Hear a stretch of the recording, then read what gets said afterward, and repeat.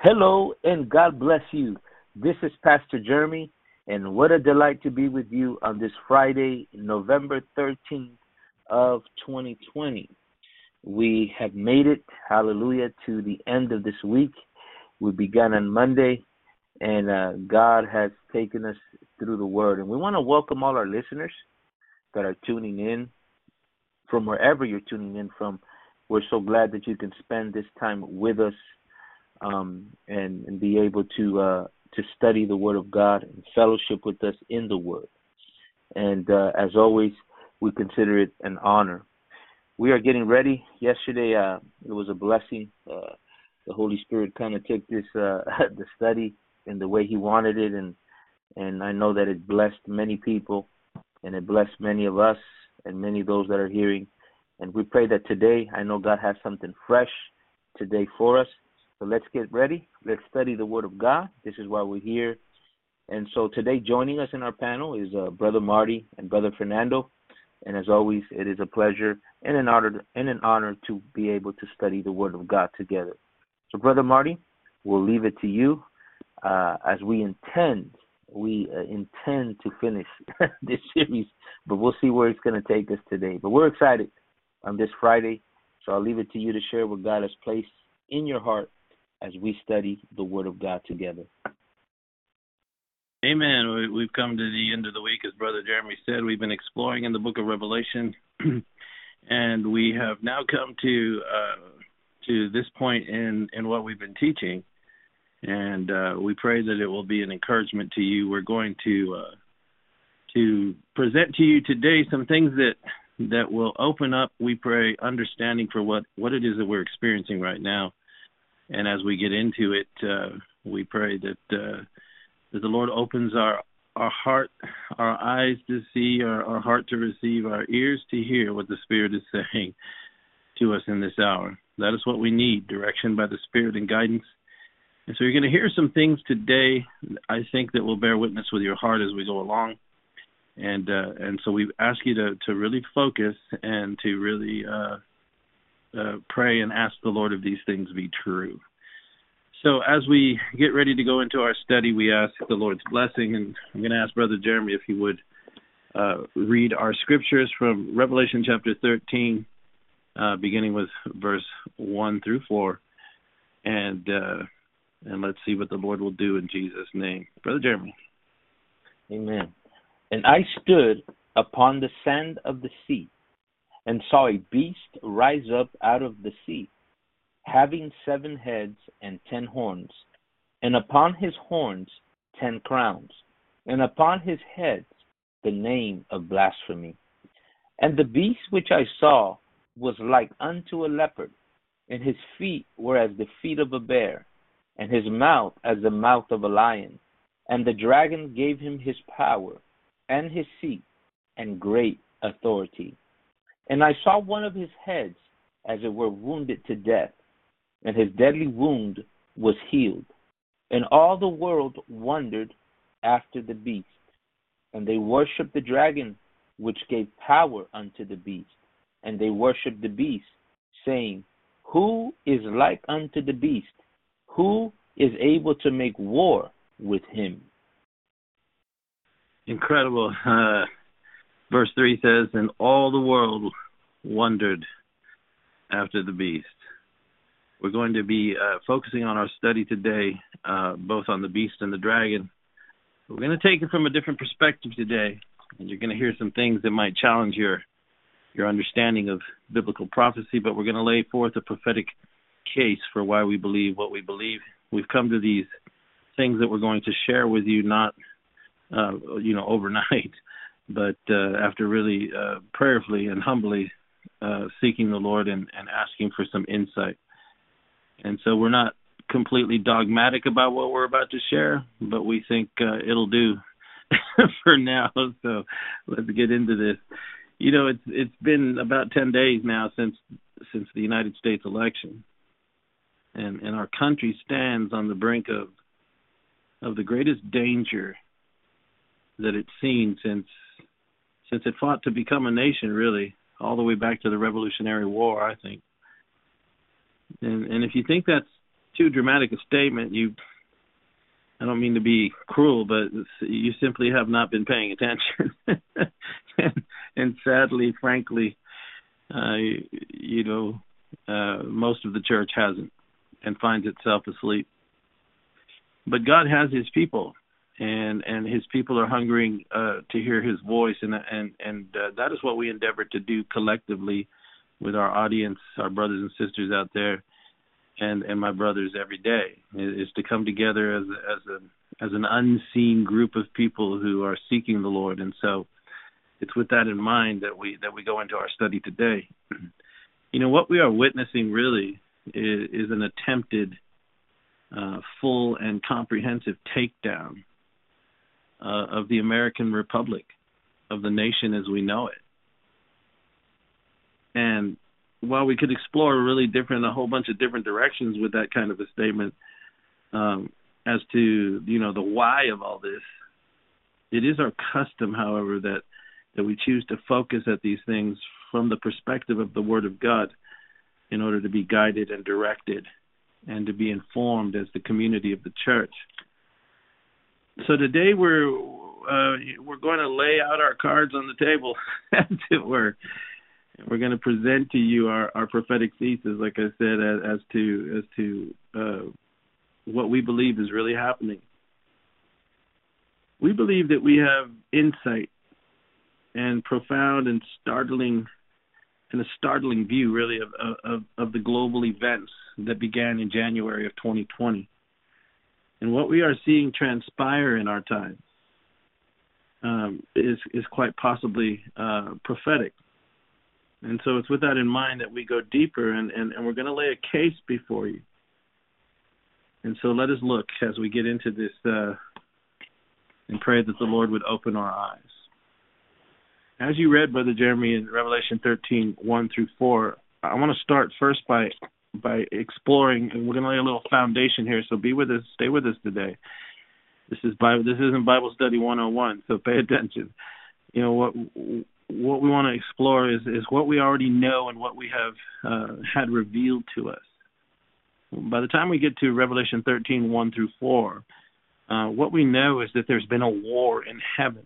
It's presented to us in that way in chapter 12. And it's in that chapter that the dragon is revealed. Can you read that in Revelation 12:3, Brother Jeremy? Yes. It says, "And there appeared another wonder in heaven, and behold, a great red dragon, having 7 heads and 10 horns, and 7 crowns upon his head." So we see a dragon introduced here in Revelation chapter 12, and John is witnessing this war that begins to take place in Revelation 12. And we don't have the time, and this isn't really the format to go into each and every verse of this. We encourage you to go back to similar teachings that we did earlier in the summer that covers this more at length. But I want to just point out here, we're focusing on this great red dragon, and when we see him in heaven, having 7 heads and 10 horns. Now, what we know is that there is a war that takes place, and the result of the war is that the dragon is cast out into the earth. So his position in heaven is removed from him. He dwells in those dimensions of the heavens, but as a result of this war, he is systematically removed dimension by dimension from access to those places, and particularly as it pertains to the end of time, because what we see unfolding in the book of Revelation is an explanation of the things that are and the things that are yet to be. That's how it's presented to John. And with that in mind, that's why when we first see in the book of Revelation, the first 3 chapters, we see the Lord revealing the existing churches, the 7 churches of Asia Minor, right? Ephesus, Sardis, Thyatira, go down the list all the way to Laodicea, Philadelphia, Sardis. I think I said Sardis already. Pergamus, these different churches that evolved into a 7-branched church. And so that was the things that were, in John's day. But then in Revelation chapter 4, he's taken into the future. And he's from that point on beginning to have revealed to him unfolding church history throughout the ages, ultimately culminating in the end times and the outpouring of the wrath of God. And so when we get to chapter 12, what we see is that the dragon is introduced and the war is described that takes place between him and Michael, the archangel. Could you read that to us, Brother Jeremy, in Revelation 12, 7 through 9, please? Yes. And there was war in heaven. Michael and his angels fought against the dragon, and the dragon fought and his angels, and prevailed not, neither was their place found any more in heaven. And the great dragon was cast out, that old serpent, called the devil and Satan, which deceived the whole world. He was cast out into the earth, and his angels were cast out with him. So there we see, right, the dragon that has its appearance in Revelation 12:3, and is revealed as a dragon with 7 heads and 10 horns, 7 crowns upon his head. We then transition as we go through the chapter, and we begin to see that what's revealed is what John witnesses is a great war, which is incredible to me when you think about that. You have Michael the archangel and the angels, his angels or his army, fighting against the dragon and his angels. And we're not going to spend time on that, but just a fascinating thought. When you meditate on these kinds of things, you're talking about warfare at an incredibly high level that is beyond human comprehension, really. I mean, we see the devastating effects of technology in our time and the kind of armies and power that those armies possess on the face of the earth. Imagine the level of warfare that we're talking about here. And really what is being contested here is the legal right of the ownership of all things, which has been transferred to the Lord Jesus Christ as a result of his victory over the old dragon on Calvary, and his ultimate declaration of the validity of that victory when the Holy Spirit declared him to be the Son of God, rising him from the dead on the 3rd day as he emerged through the resurrection to become the heir of all things. And he's seated at the right hand of the power on high. He's seated at the right hand of his Father. He's the King of kings and the Lord of lords. And so he dispatches Michael, it appears in Revelation chapter 12, and the heavenly host of the angelic armies to begin a systematic removal of the infiltration of the devil and his angels throughout all the multiple dimensions that seem to exist within the framework of all created places. The Bible describes them as principalities and powers and dominions that are both seen and unseen. And so this war is really a kicking out of the devil over time. And as these, as time has evolved, what the book of Revelation in chapter 12 reveals to us is that he's removed, and ultimately it comes down to the point where he's finally cast out of every level of the heavens. And that leaves him with only one place of influence, and it produces with him an understanding that he has come up underneath a click or a ticking clock, if you will. That's why he goes on to talk to him or reveal to us in Revelation 12:12. Are you there? Yes. Could you read that to us, please? Revelation 12:12. Yes. Therefore rejoice, ye heavens, and ye that dwell in them. Woe to the inhabitants of the earth and the sea, for the devil is come down unto you, having great wrath, because he knoweth that he hath but a short time. So then at this point, our attention is drawn to something very interesting. It's as if the devil himself, that old dragon, comes to the realization that he's now been confined to a defined period of time, which is very interesting. Because in many ways, these beings, these creatures, they are not subject to time. They live in a different realm than we do. And it's interesting in verse 12, after he's cast out of the heavens, John records and hears them declaring, therefore rejoice ye heavens, plural, and ye that dwell in them. That's an interesting idea, isn't it? Yeah. Because that's right. That's revealing to us that there are multiple heavens, and it's a biblical word basically to describe places of existence that seem to stand outside of time as we know it. But there's multiple places of existence, and it also implies by that rejoicing, right, because it tells them to rejoice, that the devil has not only been troubling humanity, of course, that's his focus, but because humanity is intended and has and was created in the image of God, and ultimately the church itself will reflect the image of the Lord Jesus Christ. So he hates us. But it also seems that throughout the ages he has been troubling the other places. Do you see what I'm saying? Because otherwise they wouldn't be rejoicing. The other places of wherever that is. It's just simply called the heavens. And once he's kicked out, which we believe has happened, and we're going to show you why, but we believe that's already happened. And I think that it happened, if you go all the way back to the time that the Bible describes as when Jesus suffered and died on the cross, and then he said it is finished.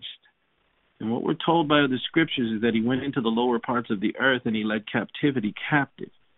And then he ascended throughout the multiple heavens, and the Bible says along the way that he threw off principalities and powers, and that he made an open display of them. And when you go over to the Psalms, you read things that are saying, that indicate that as he went through the multiple heavens, that it was being decreed, right? Lift up, you heads, O you everlasting gates, and open the gates and open the doors, and the King of glory shall come in. That's what it was talking about. Those of you that are familiar with those Psalms, is that it was describing what was taking place as the Lord himself ascended after his great victory and threw off principalities and powers. Once he arrives, he now lays claim to every aspect of the Father's creation and all that is. And he's seated at the right hand of the Father. He then dispatches Michael and the angels and begins to lay claim on a legal basis to the territory that was purchased by the precious blood of the Lamb. And so he begins to clean out, if you will, those places, as the Bible describes them, as heavens, principalities, powers, dominions, governments, whatever you want to call them. It's listed in Colossians chapter 1, verse 16 through 20, I believe, where he then begins to systematically remove the dragon and his angels. And so once that portion is cleared out, it comes down to the planet Earth. It is where he will finally and utterly be destroyed. And that is why the heavens are rejoicing in verse 12. So I believe that what we witnessed from the time of Calvary and the Lord's passion and suffering, and then subsequent resurrection on the third day, then his ascension after that, leading captivity captive, everything that's been unfolding since then has been the last 2,000 years of human history. And so in essence, what we have been witnessing is the devil being removed in that interim period as the church has grown, so forth and so on, over the last 2,000 years. But what then is being identified here is that a specific time in the future would be the result of it. Ultimately, he would be cast down to the earth, and he comes down in verse 12, and he knows something. He has suddenly been subject to a limitation, and he knows it. And so he comes down with great wrath, and those that exist within the dimension of the earth and the sea are then warned in that specific time, when it finally comes to the time where his days are numbered, so to speak. And he seems to perceive it in a very interesting way it's revealed to us that he comes to kind of like a revelation of it. Because verse 13 says what, Brother Jeremy? It says, and when the dragon saw that he was cast out unto the earth, he persecuted the woman which was brought forth the man-child. He persecuted the woman which brought forth the man-child. He then turns his attention towards Israel. This is a defining time period, which is very interesting. And we don't have time to get into it, but I think it seems to imply that the actual casting down of the devil into the earth realm can be defined as when we see a woman, which represents Israel, persecuted.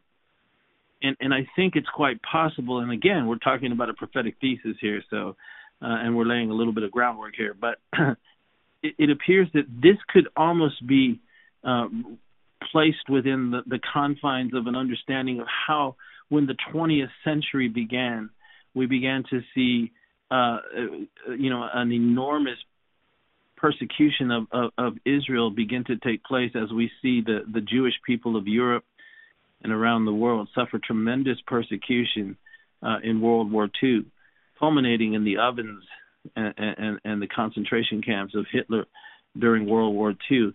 The dragon indeed began to persecute the woman. Why?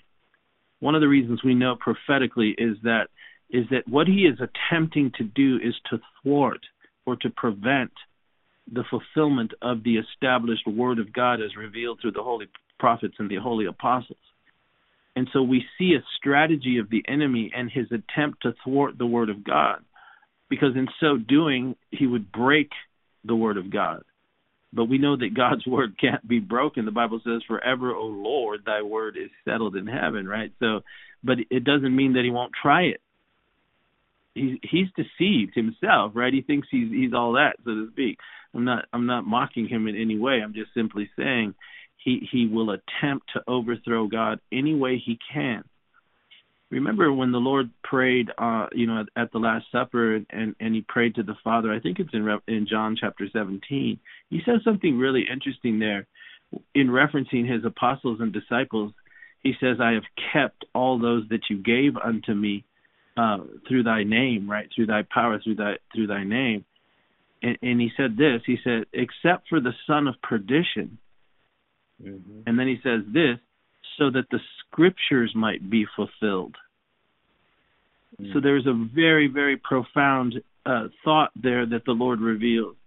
That the scriptures themselves play a key point in bringing about all these things. And we ain't got time to get into that, but if you just go in your own studies and think about the recorded word itself, the writing out of the word, even God's finger itself, himself writing the Ten Commandments on stone, for example. Things must be written, things must be recorded.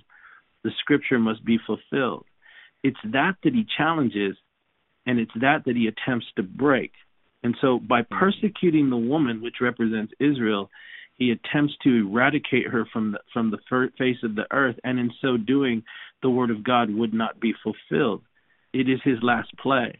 So that's what he does, and I think that occurred as we entered into the 20th century.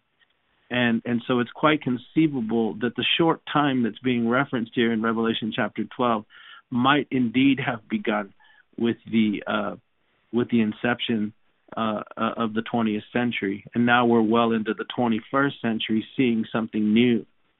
So we don't have time to go on to the woman with the great eagle and all that, because that's not the focus of what we're looking at today. But I'm laying those things to set the framework for how he has come down into the earth. Once that is thwarted, in verse 16 it says that the earth helped the woman, opening her mouth and swallowed up a flood. A flood issued from the dragon. That flood can be interpreted in many ways. It could be the propaganda that issued from the mouth of that despot Hitler that went after them and all those Nazi fascists of Germany. The earth opening up and swallowing her, the water, in many ways could be, and just for the purposes of our study, in some ways might also have been fulfilled when the world itself, on May the 12th, 1948, voted in the United Nations Security Council to establish a homeland for the Jewish people. In a sense, the earth helped and the world helped establish the nation and protect the woman. Once that happens, he then turns his attention in verse 17 to something very interesting. Can you read verse 17, Brother Jeremy? Yes. And the dragon was wroth with the woman, and went to make war with the remnant of her seed, which keep the commandments of God and have the testimony of Jesus Christ. So it's possible that what we're witnessing here is a defining of two particular categories: those that keep the commandments, those that have the testimony of Jesus Christ. It could be representative of Israel and the church, which is made up of both Jew and Gentile, or it could just simply be the church itself. Either way, it is a focus of the enemy to then try to destroy the church, try to destroy those that are God's people upon the earth. Again, we are told that God protects his church and protects his people. And so he's being driven in an attempt to destroy the people of God. Now, that is where Revelation 12:17 concludes, and then it opens up in Revelation 13:1. Read 13:1 to us, Brother Jeremy. And I stood upon the sand of the sea, and saw a beast rise up out of the sea, having 7 heads and 10 horns, and upon his horns 10 crowns, and upon his heads the name of blasphemy. Now, it's of interest to note what we are left with after chapter 12 concludes in verse 17 is the declaration that the dragon, which we know is the devil, that old devil, we'll read to us verse 9, would you, Brother Jeremy, again? Because that's how he's identified. And the great dragon was cast out, that old serpent called the devil and Satan, which deceived the whole world. He was cast out into the earth, and his angels were cast out with him. So we know that the dragon is Satan himself. So what we see in verse 17 is that having failed in his attempt to destroy the woman, he now turns his attention toward going after her seed, the remnant of her seed. Her seed is the Lord Jesus Christ, right? Which was revealed in Genesis chapter 3, verse 15, when he said that the seed of the woman would crush the head of the serpent. So he turns his attention towards her seed's remnant, a remnant in the earth at this time. And then it says he goes to make war with them. So when we get to Revelation chapter 13, verse 1, what we are witnessing is the dragon's attempt, or I should say, the dragon's strategy of how he's going to make war with the church and with Israel. And how he does that is Revelation chapter 13:1, which is what Brother Jeremy just read. Now, there's a couple things that we know here. What Revelation chapter 13:1 reveals to us, and again, I'm laying a foundation to get to where we're headed, which is going to be an explanation for what we believe is happening right now before our eyes. I believe that the United States election has a great part to play in this, and what is happening right now, what we are witnessing. So bear with us as we go through this, because it'll have a great weight of a stunning realization that we quite possibly are witnessing this. Now, listen. So when he goes to make war, understand it from the perspective of almost like a camera lens, withdrawing itself so that you can have a big overview. You have to understand it from the perspective of the overview. You can't look specifically at tiny little details and miss the big picture here. So we're looking at big picture things. He goes to make war, but what happens is what we see revealed in Revelation chapter 13 is how he goes to make war. And so that is what we're seeing when we get to verse 1. What we see in verse 1 is that there is now a beast rising up out of the sea.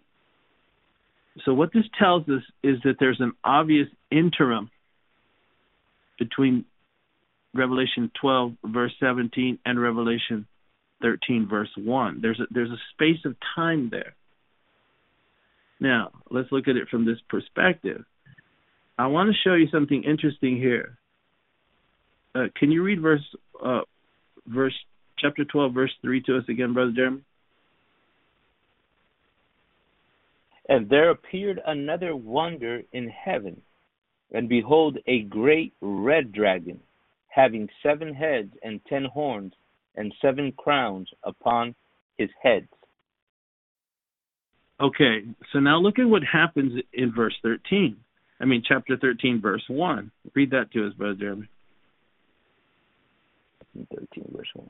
And I stood upon the sand of the sea, and saw a beast rise up out of the sea, having 7 heads and 10 horns, and upon his horns 10 crowns, and upon his head the name of blasphemy. Something seems to have happened here, and we're going to look at that in a second here. But I want to point something out to you. We see the dragon in heaven in Revelation 12:3. He's described as having 7 heads and horns, 7 crowns on his head. We've already gone through the discussion of how he was kicked out of heaven, ultimately turning his attention and focus in Revelation chapter 12, verse 17, to now go and attempt to make war with the church of the living God, with the church of our Lord Jesus Christ. How he does that is then revealed to us in Revelation 13:1. But notice there seems to be a relinquishing of power.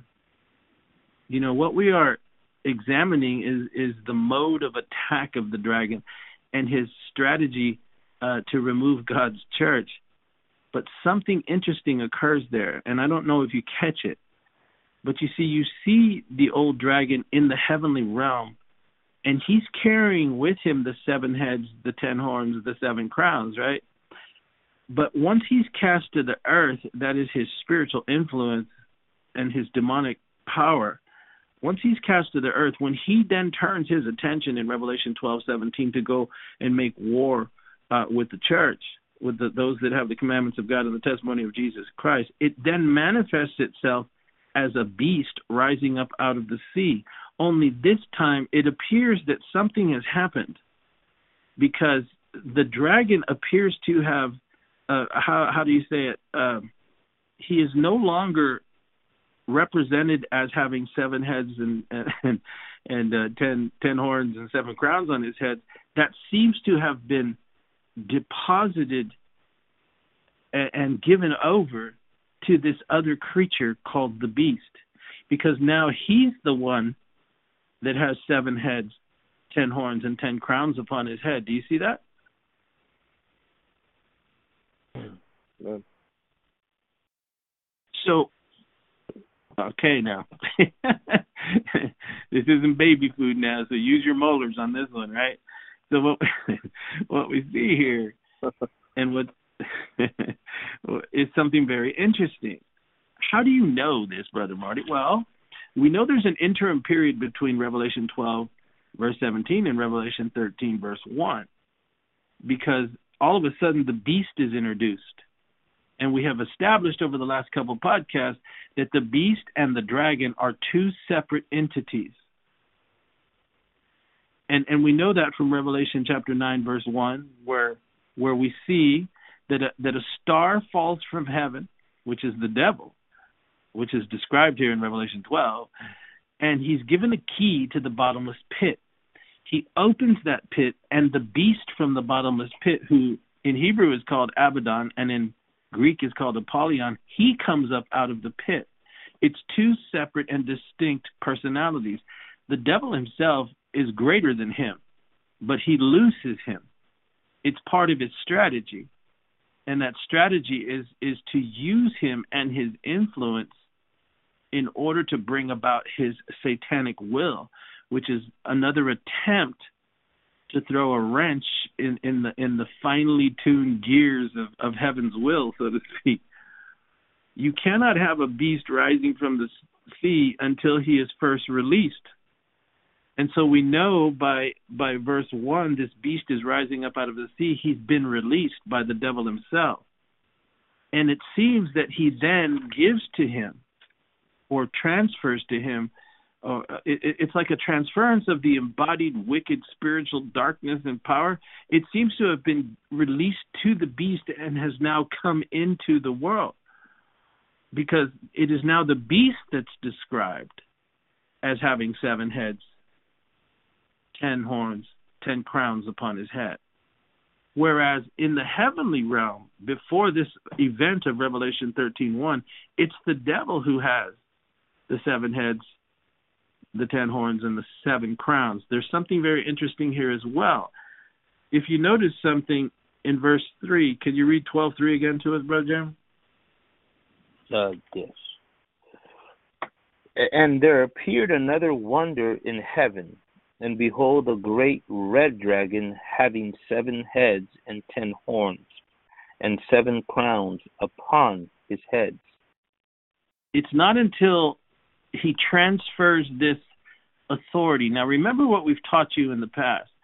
The 7 heads represent 7 individual global empires, all the way back to the time of Nimrod. You can name them out the way you want, but you could say that Nimrod's kingdom was the first. Then came the kingdom of the pharaohs, right? The Egyptian empire. Then came the Assyrian empire. Then came the Babylonian empire. Then came the Medes and the Persians. Then came the Greek empire, and then the final empire that emerged as the worst of all the empires was the Roman Empire. That is what these 7 heads represent. What's interesting in verse 3 is we see that resting upon these 7 heads is 10 horns. Revelation 12:3, as it's revealed in the imagery of the dragon. But notice that upon the 10 horns in the heavenly realm, there's only 7 crowns. But when we get to Revelation 13:1, the 7 heads are now transferred over to the beast, or the authority of all 7 is transferred over to the beast. The 10 horns are revealed. But now it says that all 10 horns have crowns, whereas in the heavenly realm, there was 10 horns resting on the 7 heads, but only 7 crowns. It's not until the transference of power is given to the beast that the remaining 3 horns are crowned as well. But it's not until the end of time. And this is a clue. Do you see that, brothers? Yes. All right. What do you think that is? Don't jump in all at once now. We'll talk about it here in a second. I'm just wondering. Are you talking about the seven heads? Well, not the 7 heads, but notice in verse 3, the 7 heads have 10 horns, right? But in the heavenly, right? But in the heavenly realm, those 10 horns are only crowned with 7 crowns. Once it comes down into the transference of all that energy of the global empire state, all 10 horns are crowned, not just 7 of them. In the heavenlies, there's 7 crowns, but once it comes into the earth, there's 10 crowns. Do you see that? Yeah. Yeah, I see that. All right. So what this reveals to us is that the prior attempts of the 7 empires will have added to them an authority, but not until the end of time. 3 additional crowns will be given to it. And we ain't got time to get into all that, but I'm just showing you the interesting transference of power and what's being revealed to us. We're talking about the dragon today and his influence upon the beast and who this is. and why it has relevance to our time. And I don't want to go so far. That's why we're limited in these podcasts, brothers and sisters, because if we were sitting in a living room right now, all in a circle or something, we could actually go through this in an incredible way. But we want to get to our point today. I just want to point out some very interesting things that are intriguing and worthy of our contemplation, which we hope we inspire you to do on your own time. But at another time, we'll talk about the three crowns because they connect to Daniel and his prophecies, but we'll see at another time. But I'm just pointing that out to you. Now, check this out. So what we are seeing then is that there's a transference of the embodied wicked spiritual darkness and power that seems to have been relinquished to the beast. This is how he's going to do it. This is how the devil's going to do it, and he's already begun to do it, and he's already done it, really, and we'll see that here in a second. But he does it by loosing the beast from the bottomless pit. Again, Revelation chapter 9, verse 1 and 2, Revelation chapter 9, verse 11. We know that the beast from the bottomless pit is the one that will ultimately take shape and become the Antichrist, Revelation chapter 13, verse 5. But until then, he is exercising spiritual influence upon a fallen humanity. That's what he sets out to do, and that is revealed to us and described to us very symbolically so as the beast that rises up out of the sea. This is how he begins to take shape. Now, note, and you need to listen to the rest of the podcast, those of you who just joined us, to catch up to speed, but note, Revelation chapter 12, verse 3. Can you read Revelation 12:3 to us, Brother Jeremy? And there appeared another wonder in heaven, and behold, a great red dragon, having 7 heads and 10 horns, and 7 crowns upon his heads. All right. So what we're going to see here is that it is now the beast that rises up out of the sea that becomes the embodiment of the 7 heads, the 10 horns, and the 10 crowns upon his head. He's allowed to move through the sea. And as we've told you this before, the sea, as the Bible describes it to us, represents peoples, languages, nations. And we have told you before, as I just pointed out to you, that the 7 heads represent the spirit of all the global empires of that time. And that those empires attempted to rule and dominate the world. They were never able to do it. They ruled the known world of that day, but to speak of an absolute planetary-wide control, that's never been realized. And it's almost as if when the devil goes to make war in the final time, which is what we believe we are right now, he's represented as the dragon, and he seems to, by releasing that beast from the bottomless pit, utilize him and then transfer to him all the power of all 7 global empires that have gone before him. So it's almost as if, strategically speaking, the old dragon himself has learned that each attempt to institute a global empire that would enslave the whole world from the beginning of recorded human history up until the final day, that each and every attempt failed precisely because it was a singular action by the enemy moving through particular kingdoms and kings and so forth and so on, global states. But it's as if once he's cast down to the planet and confined to this sphere or this space, this dimension within the universe itself, the earth being the central focus, that it's as if he has understood that it's better to have all 7 heads functioning as one super state, embodying and empowering all of it in one single final attempt. So it's no longer single empires trying to take over the world. It's all 7 of them coming together as one. And without getting too far adrift here, the 10 horns that rest upon them that will be crowned, the book of Revelation later reveals who they are. They seem to be particular additional spirits of high authority, almost a council of dark satanic dominion that comes to assist the beast into becoming what he is. Because what's attempting to happen here is to bring the beast into a human form. We call him the Antichrist. That will actually be realized the final 3.5 years of human history. We see that in Revelation 13:5, where it says that a mouth is given to the beast. But before that manifestation of that wicked one, that son of perdition, that Judas-like entity that gets fully possessed by the spirit of the devil, before he actually will take shape, much had to occur. We have seen that occur, and we are witnessing it now. It is how we know he is near.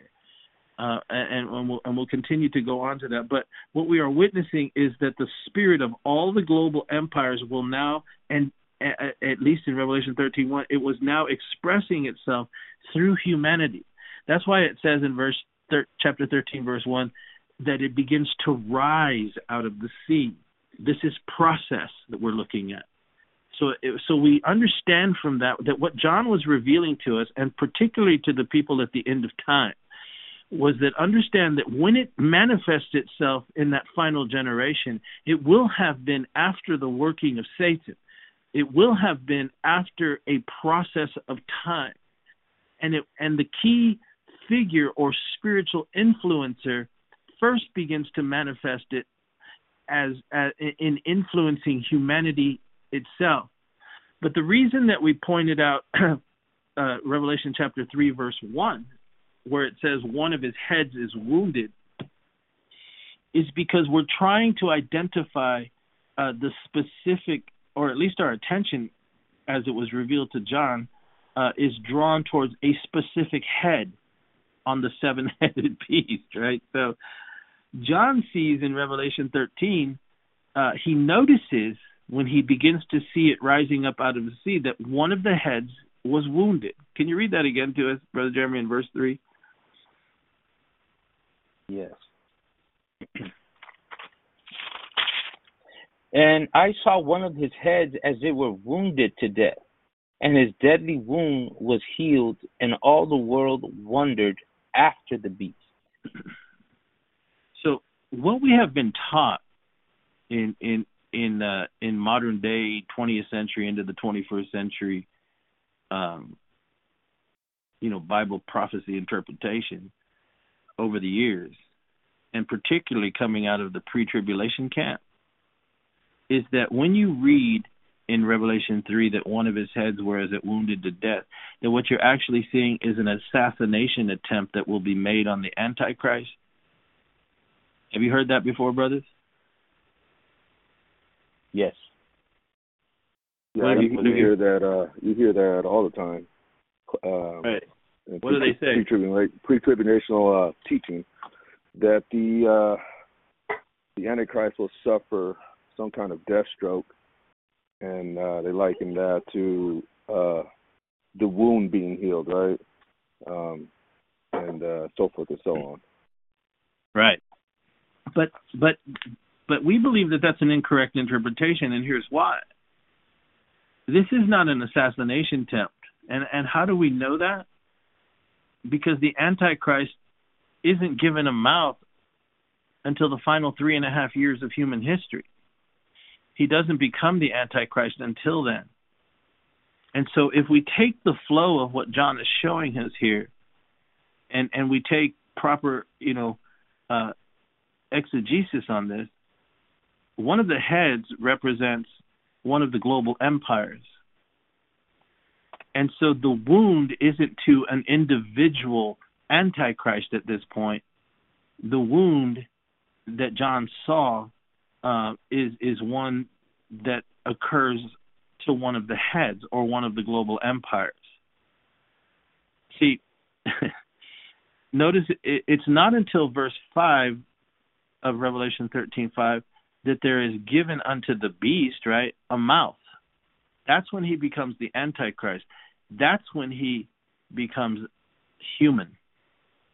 Until then, he is a spirit influencer of global empires. And John's attention is drawn to one of the heads. And what he's being told is at the end of time that wounded head will be healed. It will be allowed to rise again in many respects. And we're going to look at something very interesting here in a second. But my point is this, is that the head can't be an assassination attempt. It blows pre-tribulation theology out the window because you don't even have an Antichrist yet. He doesn't appear until verse 5. What you are actually seeing is what is being revealed, and understand it from the perspective of when John was writing this. He was writing it at the time when the seventh head, or the seventh global empire, which was more powerful than all the preceding empires up until that point, was the Roman Empire. And what he's being told is that when you see at the end of time, John, what you're witnessing is at the end of time, that when this seven-headed beast rises up out of the sea, your attention has to turn toward the wounded head, because that's where the power is going to come from. It is why the world will wonder after it. Now, you guys can think about that who are listening, and the Lord give you light. But the key to understanding the wounded head, it's found in where John sees the seven-headed dragon at. And I think when we look at it, we'll see clues as to, because we're looking at this in a perspective, first and foremost, of geographical territory. We want to know where this thing is. And it's key to understanding what's happening right now. Now, I know I'm laying a lot of foundational things here, but it's necessary. Because we're not taking this, we're not just throwing out something to you. You have to understand these things so that what we see happening right now will make sense to you. You'll understand what's happening. Listen, his attention is drawn to a wounded head. So we want to know, where is this head? And what is he trying to tell us? Because apparently it's going to be, wherever this thing is located, there's going to be a healing take place and a re-emergence of a global state, again, only this time infused with all the authority and power of all the preceding global state empires before it, energized by the dragon. Take a look. We have a clue in Revelation 17, verse 9. Can you read that to us, Brother Jeremy?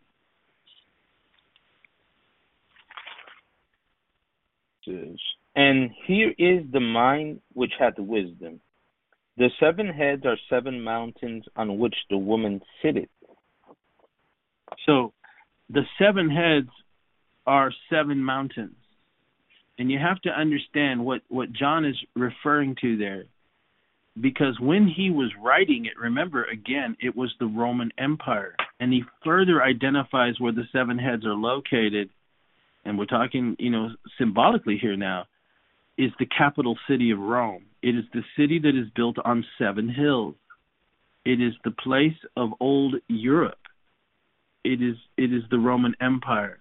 Now, that is what he's seeing. And so he's drawing our attention in verse 3 to a particular territory where the dragon is sitting and one of the heads being healed or allowed to exist again. And that general geographic territory is the old Roman Empire and all that it controlled. But its capital city is Rome. And so this explains something to us. Remember that Rome was a military and political power. But how John sees it is wounded. What wounded Rome? Many scholars debate over this, but being the greatest empire that ever existed, it literally never went away. It just changed. But what changed it? Rome was wounded, in essence, by the early Christian church. That is why I think that when we read Revelation 13, verse 14, can you read that to us, Brother Jeremy? Revelation 13, 14? Yes. And deceiveth them that dwell on the earth by the means of those miracles which he had power to do in the sight of the beast, saying to them that dwell on the earth that they should make an image to the beast which had the wound by a sword and did live. So the wound that came to the beast, which we have now laid out the explanation that the beast that was wounded was the Roman Empire. It came to it by the sword or by a sword. We know from the book of Hebrews that the word of God is described as a sharp two-edged sword. And so these are very symbolic terms implying to us that the original wound that was inflicted upon the Roman Empire would come by way of the word of God, which was manifested in the earth through Jesus Christ in his church. And that's exactly what happened to Rome. The wound was inflicted upon Rome by the church. Remember, Rome persecuted the church. Ultimately, it was defeated by the church. It morphed into what we call the Roman Catholic Church. Now, we don't have time to get into this today, but it is also why we see an additional beast rising up out of that same geographical territory in the end of time, and that's known as the false prophet. We believe that's the papacy, and it's one of the reasons we see such an active, almost resurrected-like importance of the papacy of Rome emerging in our time in connection with the UN global agenda and old Europe, where they are proclaiming a global reset. So go ahead and think about that for a while. But listen, Rome persecuted the church. Ultimately, like I said, it was defeated by the church. It received its wound by the sword, if you will. Now remember this, by these scriptures, the geographic territory of the beast and the seven-headed system is revealed. It's old Europe. It's European in origin, and the other territories that the Roman Empire included, which would be Upper Asia Minor, including Spain, Portugal, France, Germany, parts of Germany, even England itself, and then you go down into the territories of Egypt and Africa and those places. That was all the influences, and we don't have time to do a geopolitical study, but trust me, there's a lot emerging from these places of the world. Now listen, so we know the geographic territory. We're being told it's the old European Roman Empire geographic territory. It's the seven mountains that John identified in Revelation 7. Now consider, it is no accident that when the beast is allowed to inhabit the Antichrist body, I mean, just for a side note here, what does he do? What does he do, Brother Jeremy? What does the beast do once he becomes the Antichrist? He's allowed to take possession of a human vessel. He becomes the Antichrist. What's the first thing he does in verse 7? It says, and it was given unto him to make war with the saints and to overcome them. And power was given over him over all kindreds and tongues and nations. I find it fascinating that the first thing he does when he takes possession of this human body and becomes the Antichrist, he goes to make war with the saints. Why? He does that precisely because it was the saints that wounded his head. See, he becomes the embodiment of all seven empires, but primarily that exceedingly fierce beast that Daniel talks about, it is the Roman Empire. So it's interesting that he does an aggressive, ferocious attack against the saints. They were the ones responsible 2,000 years earlier for wounding him and causing him to cease to exist. I know that's heavy, but think about it. The Lord give you light. Now, listen, having identified the geographic territory, and this might have to be a two-part thing for you guys. So, I mean, I'm not going to stop today until we finish. So, if you need to pause and pick it up on Saturday morning, that's up to you. But we're giving you stuff to think about all week. And now listen, having identified the geographic territory, what we have now is the key to further our understanding in what we are seeing in our times. Listen, let us return again to Revelation chapter 13, verse 2. Can you read that, Brother Jeremy? And the beast which I saw was like unto a leopard, and his feet were as the feet of a bear, and his mouth as the mouth of a lion. And the dragon gave him his power and his seat and great authority. All right, so we've identified the geographic territory of the beast and the seven-headed system as being the precise place that was once dominated by the old Roman Empire. So what we have to be looking for, and what John was revealing to us, was that in the far-flung future, what you're going to see is that old Roman Empire begin to emerge from Europe and from the places that it once dominated.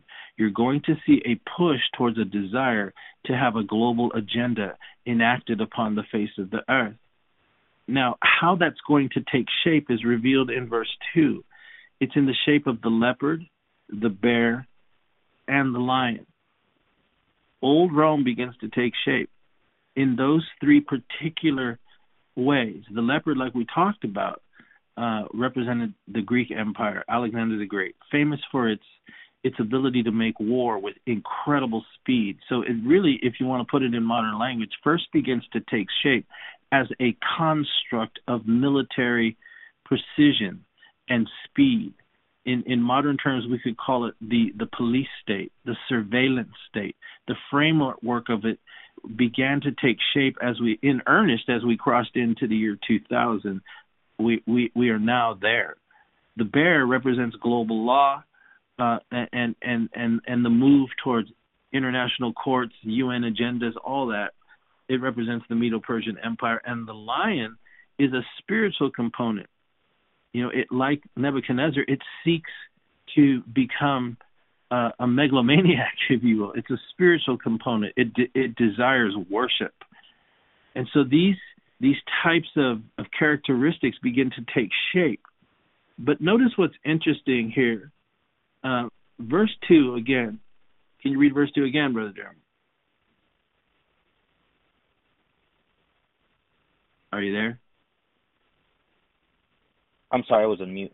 And the beast which I saw was like unto a leopard, and his feet were as the feet of a bear, and his mouth as the mouth of a lion, and the dragon gave him his power and his seat and great authority. All right, so let's check this out. Okay. Something's missing here. We see that these three components reach their ability to be identified by John. We've identified the geographic territory. So what we're saying is that the end-time generation would have had to see the rise of a global intent emanating from the old Roman Empire territory geographically. Once the three frameworks are in place, that is the capability for it to become what it wants to be again, which is globally dominant. It's interesting that it cannot happen. What has to happen is the dragon has to give it its power. The dragon has to give it its seat, and the dragon has to give it its authority. It seems to reach a particular zenith on its own, but then finds itself hindered in that it can't actually do what it wants to do yet. It requires the dragon. Hence, for all you Bruce Lee fans out there, we could say it this way: enter the dragon, right? The dragon enters the scene now. And we are told that the dragon will be the one that gives the power to the beast. So just pause for a second. Again, we're talking about geographic locale. Understand it from that perspective so you can understand what's actually happening in our elections right now, because it matters. Listen. Make note. Marty. Yes, go ahead. So as the framework is being put in, being laid right there of that old Roman Empire in verse 2, yet what's still missing is that a mouth still has not yet been given to it. Correct? Yeah, correct. Not until verse 5. Right, into verse 5. Okay. Just following again what you're saying, what happened. It might, but we know it has many mouths, right? And that is because Right. it rises from the sea. Understand why I took all that time to identify a particular geographic territory, the land, in other words, the part of the world where it emerges, is because we are being taught in verse 1 that collective manifestation or that manifestation of the old Roman Empire manifesting at the end of time again has to be the desire of the peoples of the territory of the old Roman Empire. That's a good. Euro state. You understand what I'm saying? That's why he says it rises out of the sea. The sea, we know, are peoples, nations, tribes, tongues, right? Right. But then John further identifies where those peoples, nations, and tongues are located by telling us in Revelation chapter 17, verse 9, that it's where the 7 mountains were, which is old Rome. And so what we're being told is that old Roman Empire, which encompasses all of Europe and other territories, parts of Africa, things like that, but primarily there where the 7 hills are, the capital of all the Roman Empire, the global state of the first century, so to speak. It's that territory of old Europe where the people themselves, what we had to have seen was the people of that old geographic territory of the old Roman Empire, which is modern day Europe, begin to collectively, over a process of time, move in a direction that allows the rise and the agenda, if you will, of this beast from the bottomless pit that is attempting to become a global power again. And it reaches a particular success at its height, but something continues to prevent it from fully taking over. Enter the dragon.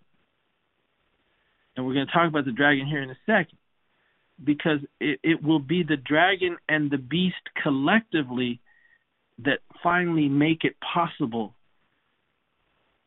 for the whole world to be enslaved for a short period of time. What we learn by the dragon being interjected here in verse 2 is that even though we see the manifestation of the leopard, the bear, and the lion, a military police-like structure or construct, a global intent of international law, and a spiritual component thrown in the representative of the lion, all of it comes to a height, but yet it lacks the ability to implement its desire. Something's withholding it from being able to do that. We don't have time to get in it today, but we know that there is a component of a woman that rides this beast. We have identified in our own prophetic thesis that we believe that woman that rides the beast is the missing element that so many people have often wondered, where is the United States in Bible prophecy? When you read the book of Revelation, you're reading symbolic language, and you need to understand symbolism in order to understand it, that is, the prophecies given therein. They are precisely given to us in very symbolic language in order that it would remain mysterious except to the children of God. And we were told, like we've been laying out for many months now in Daniel, that the end-time understanding of these things are just that. They were relegated to a generation that would come up under the moniker of the end time. Not the last days, but the end of the end time, the final days upon the earth. And at that moment, it's those that are God's children that are seeking him and beginning to recognize the signs that will begin to be given to them by the Spirit of God, understanding of their time so that they know exactly what's going on. I emphasize the woman that rides the beast as quite possibly being the United States of America for many reasons, which we won't get into today, but we've talked about it before. It says that the beast hates her, but she rides the beast. And in essence, that's exactly what the United States has done coming out of World War II. It became the dominant power. As a matter of fact, the United Nations itself and its headquarters was moved to New York City, Manhattan. All the world has to come up underneath the control of the United States coming out of World War II. And the zenith of her power, She, in essence, enacts her policy and will, and she is the largest consumer nation on the planet, which are identifying marks of this woman that rides the beast. The beast, on the other hand, we're described in the book of Revelation, begins to take shape. Coming out of a World War-like situation, World War II, Europe had to be rebuilt. It was devastated by war. Enter the woman, or the United States, Lady Liberty, if you will. She comes over there and she rebuilds it, but she's not, pure of heart. She tries to replicate herself in all those old territories. Over time, she becomes envied and hated, yet she's used like a prostitute. That's why she's described as the whore of Babylon. She sucks up all the goods. That's what she wants. But yet she infects the world with the wine of her fornication, the Bible calls it. She actually makes the world drunk with her propaganda, if you will. And we don't got time to get into all that, only to be told that a resentment has built up over generations against her. But they hate her, but they can't do anything about her because she's a key component to their economic survival. But enter the dragon, another power, one who has relinquished the power of the seven-headed empire world global states which were attempted throughout history. He gives it to another power in order to effect an end to a means. So he allows the geographic territory of the old Roman Empire to rise again in the last days. And it's healed. The wound was suffered by the sword was just that. It was the word of God that caused it to diminish, that old Roman Empire. But the strategy re-evolves and emerges in the end of time by the dragon himself, in that he relinquishes it and gives it to that being that rises up out of the bottomless pit. We call him Apollyon or Abaddon in the Hebrew. Revelation 9:1 and 2, Revelation 9:11, Revelation 11:7 describes him. He is an influencing high potentate of the demonic council of Satan himself. He's very mysterious, but yet it's revealed here. And subsequently, he becomes an agent. We were talking to him about him in many ways as being the son of the devil, if you can view it in that way. He's part of an unholy trinity. He is the word that will seek to take shape, and it's ultimately going to begin given to him. That is the satanic word, the son of Satan. He will become flesh. He will become the Antichrist. But not until this process of time had to take place, to where there would be a revived Roman state infused with all the other global empires. And that's what we see. And the geographic location was identified in Revelation 17:9 as the seven mountains, so that we would know that what would emerge in the end of time is from the same geographic location, which was once the superstate or the capital city of the superstate of their time, which was the Roman Empire, emerging again in the end of time from the geographic location and having a hatred for this woman that's described that dominates it. Ultimately, that woman will be burned with fire, the Bible tells us, as a result of her great apostasy and whoredom.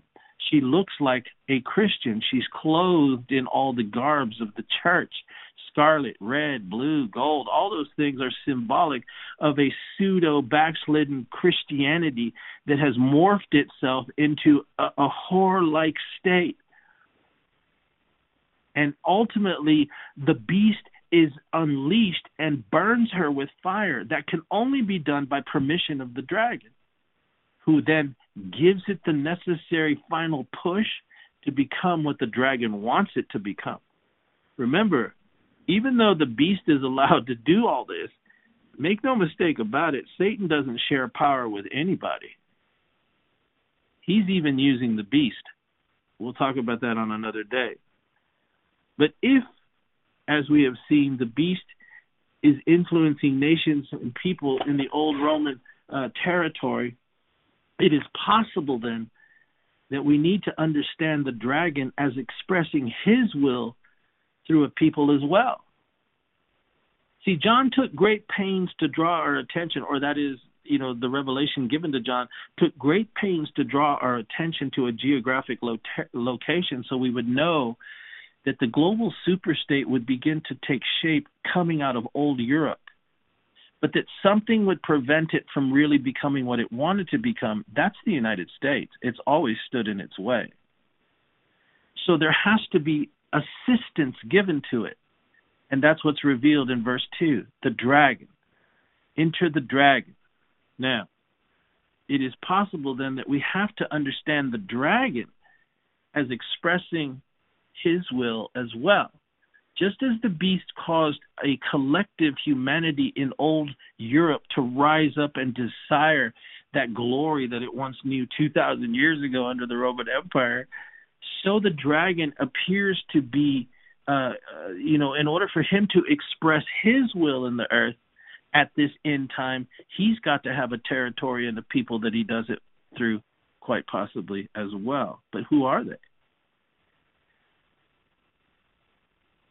Remember this, and we got to grow up to understand this stuff, man. Just as the Lord God inhabits his church through the Holy Spirit, as we have read in Ephesians chapter 3, verse 10, that I feel his presence, man. Praise you, Lord. That it is the desire of the Lord that the manifold wisdom of God would be made known by the church, and that he expresses that through his church. The Holy Spirit inhabits his church. Humanity is a vessel in many ways. It is either going to be inhabited by the Spirit of God, or it will be inhabited by the spirit of the wicked one and his hordes. And that is what we're talking about. The collective rising of this return to a superstate is initiated out of the geographic location of Europe and the known world. Remember, at one particular time, there was one territory that was not known.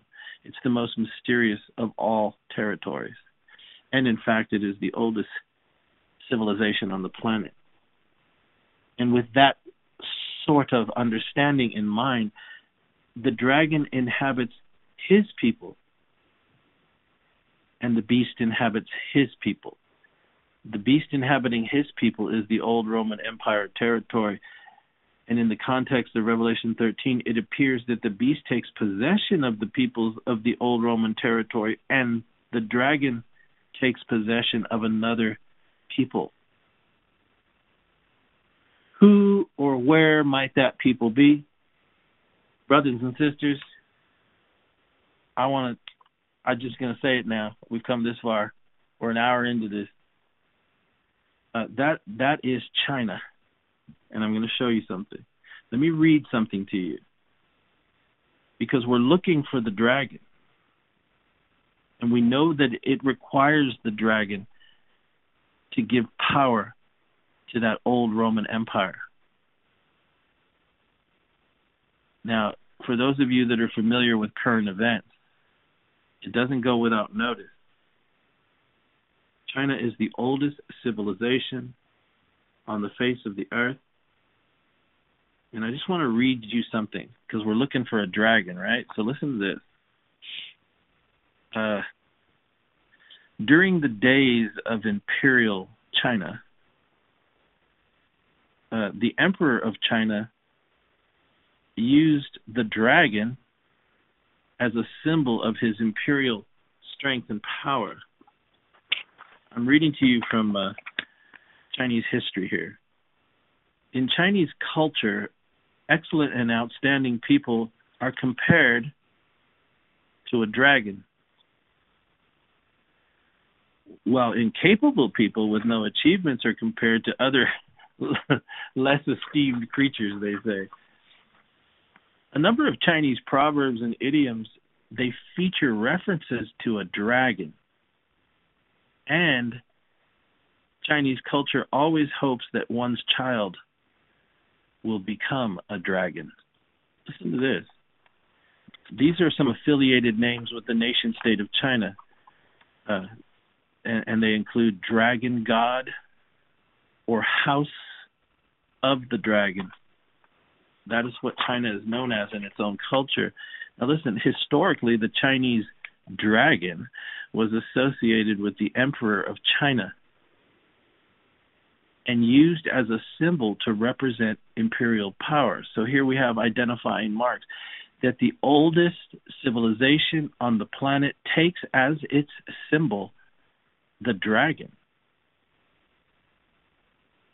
The founder of the Han Dynasty, Liu Bang, he claimed that he was conceived after his mother dreamt of a dragon. And during the Tang Dynasty, emperors wore robes with dragon motifs as an imperial symbol, and high officials might also be presented with dragon robes. In the Yuan Dynasty, the two-horned, five-clawed dragon was designated for use, listen to this, by the emperor, who was called the Son of Heaven, while the four-footed dragon was used by the princes and the nobles. And similarly, during the Ming and the Qing dynasty, the five-clawed dragon was strictly reserved for use by the emperor only. The dragon in the Qing dynasty appeared on the very first national Chinese flag. So with that in mind, we're laying the case here, having laid the case that the dragon is represented by China. It is her symbol. And we're talking about Satan, the old dragon, expressing himself through a territory. We're laying the thesis that the old Roman Empire appears to be allowed to rise, but its power is kept in check until this dragon decides that he's going to give that power to it. It is why the world worships the dragon. It is why old Europe worships the dragon, because the dragon is going to allow it to do what it's always wanted to do, and that is become and realize its global state. Now listen,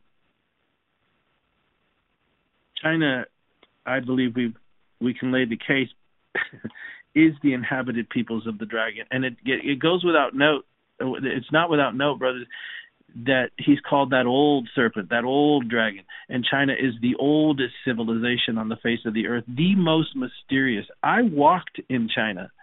I spent a whole week there. I walked on the Great Wall of China. I was down in Beijing. I went over to Shanghai. We were in several other places of China. We walked the streets. It's incredible.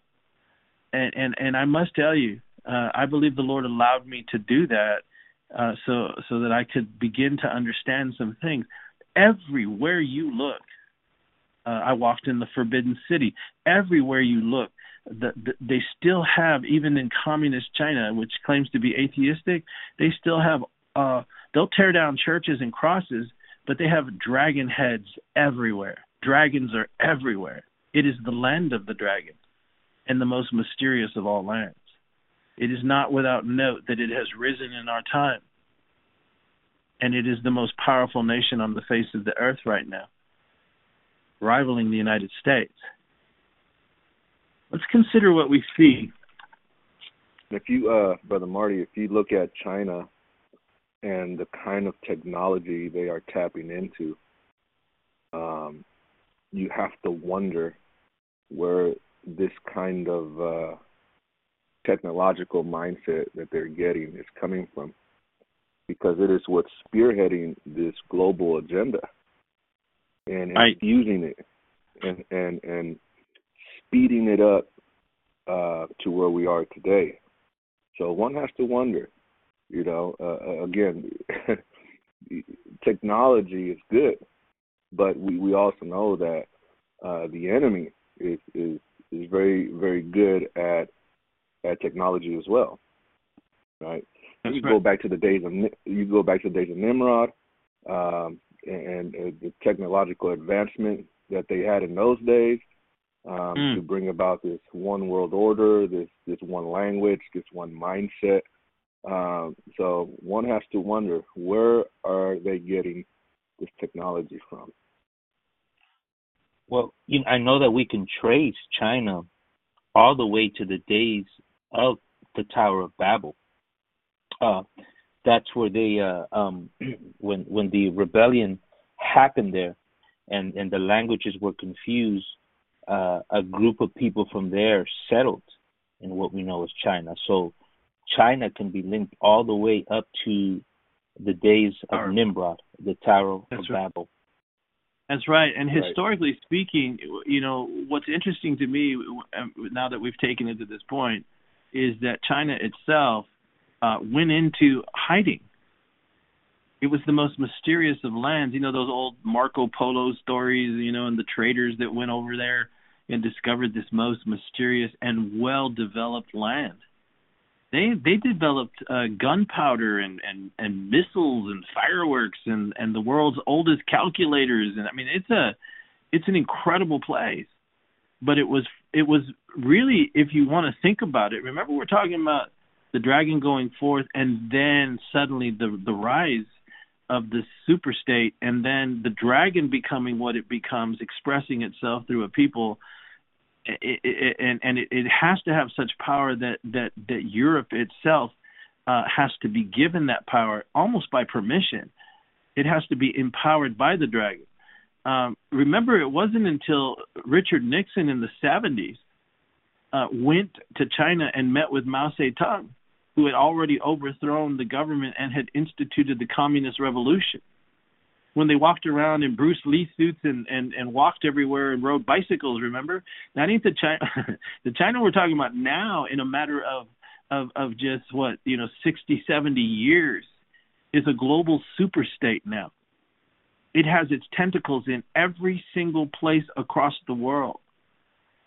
As a matter of fact, if you go back and listen to a couple of the messages I preached years and years ago from particular platforms, and I don't need to send you guys there, but my brothers I'm talking to, you'll remember when I came back from China, I warned the people, and I told them, that I just got back from China. I said, our greatest enemy is coming from there. In 50 years, they went from walking on dirt roads and riding bicycles to to an incredible superstate in a matter of a generation. This is satanic. This is the dragon. When Nixon went in the 70s, we didn't know anything about them. They were the most mysterious of all people.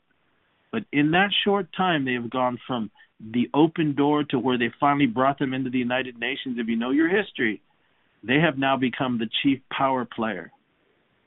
The beast has been looking for a reason to get rid of the woman. China's that reason. China's that one that empowers them. And like you said, Brother Fernando, very powerfully pointing out this technology. Brother Jeremy, read to us verse 2 again. Yes. It says, and the beast which I saw was like unto a leopard, and his feet was as the feet of a bear, and his mouth as the mouth of a lion. And the dragon gave him his power, his seat, his great authority. So do you see old Roman Empire, old Europe, the geographical territory where the superstate and agenda will emerge, cannot take full shape unless the dragon gives it power, seat, and authority, right? Mm-hmm. And if the dragon is China, and I believe it is, then it begins to make sense what we're seeing happening today. Brother Fernando, are we able to stop this program and start a part 2? Yeah, we can. Let's do that right here. We've been going for an hour and a half. I wanted to give the people an opportunity to, to listen today. And if they want to keep going, they can. But we're going to end it. This will be the end of part 1. When we pick it up on part 2, which we're getting ready to record right now, we'll release both parts. I just want to have them in 2 parts. When we get to part 2, we'll pick it up from here and what China does. And I want to talk to it. I want to talk now. Part 2 won't be as long, but I want to talk to you now about the power, the seat, and the great authority, and why it gives it to the old Roman Empire, which is now the new Roman Empire, and how the two are going to come together. America hangs over the edge. America is being contested for right now, and the most dangerous time we have ever seen is upon us, and it has already begun. This will be the end of part 1. We pick it up in part 2 with the rise of the dragon.